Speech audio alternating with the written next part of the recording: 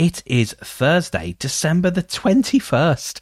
I'm Mark Steadman, and I'm finding the button because this is Morning Creative. Oh, I've been getting all up in my head. Oh, I've been all the way up in my head. This is like the fourth or fifth time I've started. And it's just not been going right. And that's because I've got the yips. I think I've got the yips, dear listener. I'm just a little bit obsessed too much with the form and second-guessing myself. And I just want to sit and have a lovely chat with you. That's what I want to do. And that's what we're going to do now. Oh, I'm very happy to be with you on this Thursday morning, and I hope you're doing well. Today, we are talking about gatekeeping, and specifically the use of language, the use of specific words to denote whether you are part of a club or not. Give you an example. I think every industry must have this, but there's like three that can immediately come to mind. The one that is becoming more prevalent, I'm noticing, as the way we, as an international community, share language. I think it's causing interesting changes. You know, we talk about attending a training or having a learning, which, you know, maybe 10 years ago, that's not necessarily the way we would construct those words. People now will say they've released a software. And as someone who's worked in software and has used software for ages, I know that software is like water. You don't have a water.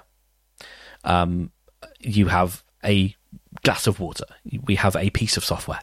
And so that's one of those where when I've got my big judgment pants on and I'm feeling all judgy, my brain will go, right, well, this obviously doesn't meet, you know, obviously they have no idea what they're talking about, because this person who is quite possibly a content creator or a marketing person doesn't know that for 30, 40, 50 years we've used this term. Why don't they know that? Because it's not important to them.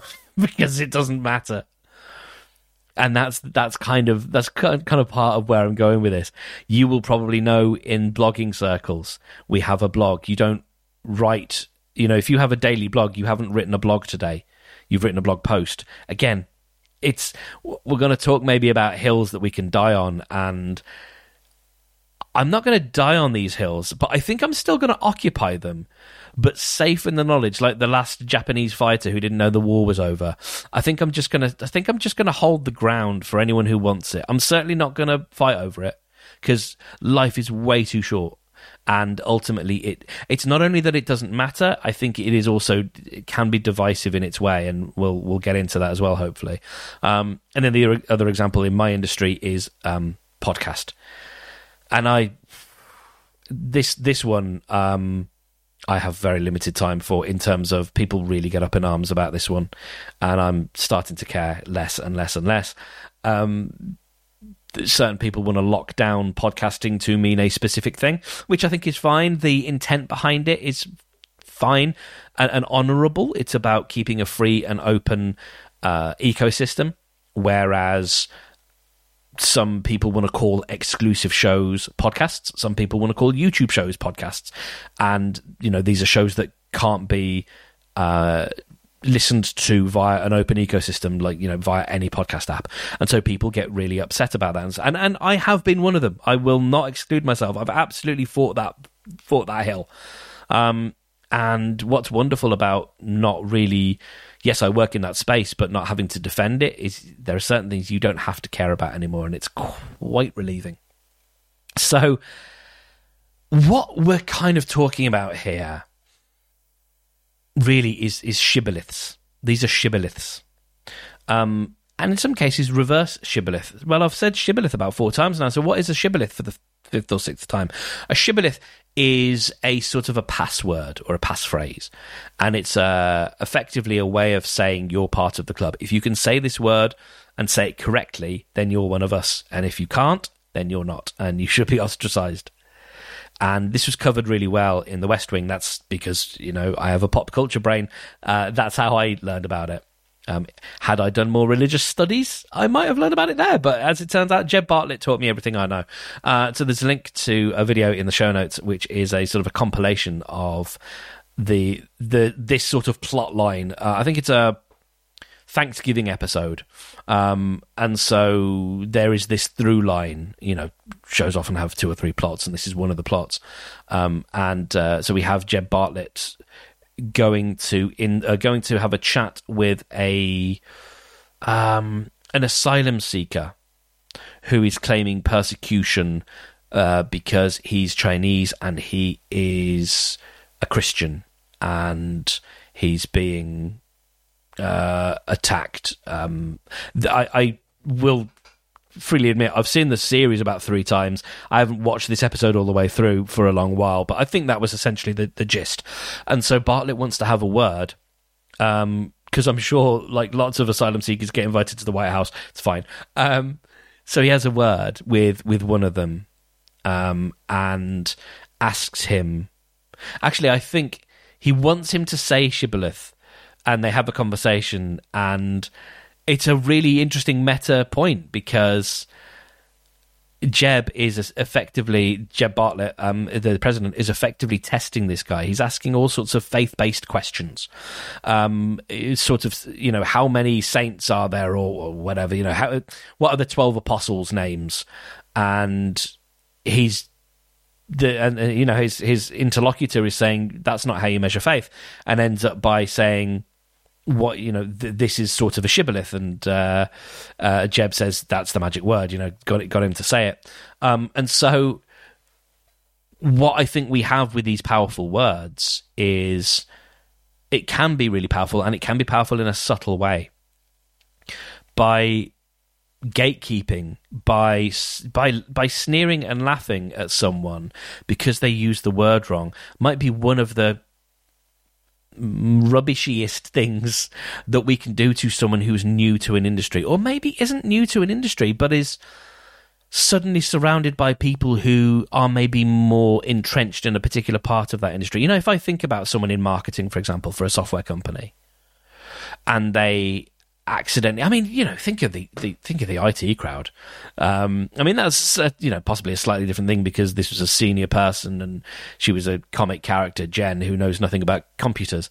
But I think we can imagine it in any scenario, really. And if I go back to that whole thing of a software, if a marketing person wants to make a video in which they say we've made a new software, and they suddenly play it to a bunch of IT nerds, how needlessly cruel is it for IT nerds who can be, sticklers, to point and say, I think you'll find it is a piece of software, not our software.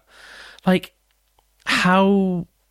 It's not just that it's, sort of unkind. It's actually, like, how needlessly unkind is it? And how much is it about saying, this is our word, this is our tribe?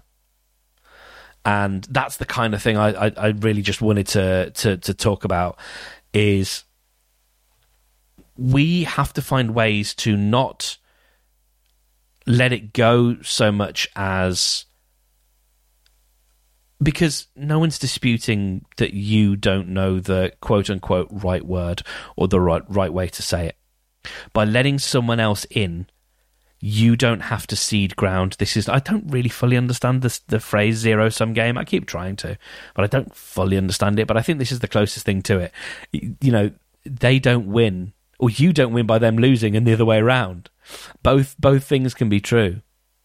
You can know the right term, again, in heavy quotation marks. Yes, I do believe. I'm not a complete language descriptionist. I do believe there are correct ways to use our language and incorrect ways, and I kind of do not necessarily defend them, because I don't correct people. I definitely used to, but it's not something I do anymore because, again, like, we know everybody loves being corrected.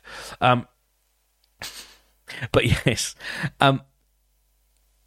lost my train of thought really there. Found myself in various parentheses. This happens, this is what we do. But you get my point. That's always a very good get out of jail free card, by the way, isn't it? Is to get lost in a point and then say, But you get my point. See, I'm teaching you all of my dreadful tricks now. So we've got to let it go. We've got to find a way of saying, like I said, this is not about you having to give up any kind of cede any kind of ground. It's much more. It's not about you fighting on a hill. There don't have to be any hills involved anymore. We don't have to fight on them. We don't have to die on them. We don't have to defend them. We can leave the hills where they are, and we can welcome people into our tribe, into our gang, into whatever. Because the fact that they're using the words at all indicates that they're knocking at the door. And why do we need to turn those people away? There's enough division as it is. And for many of us, like, it's not as if our ranks are full. And that's not really a thing anyway. Any industry can use more people. And I think some of this comes down to very much wanting to defend, wanting to close ranks to make sure that no one can come in and poison the well or do something wrong or get it wrong or, I don't know, make us look silly or whatever. Like, it all comes from wanting to defend a space. And that kind of assumes bad faith, or it kind of assumes incompetence. It kind of assumes that the people coming in don't care. And I don't really see where the value is in that. So my kind of advice, such as it is to kind of find a way of letting it go, really. And that's kind of all I have for you. So my question, my sort of invitation to you, is to think about what shibboleths you might be holding on to. What are the ones that you still have? And maybe you don't know them straight off the bat right now, but maybe as you go around the internet, this for the next couple of days, you might find them. And just see when they tweak you, and then think, "Ooh, okay,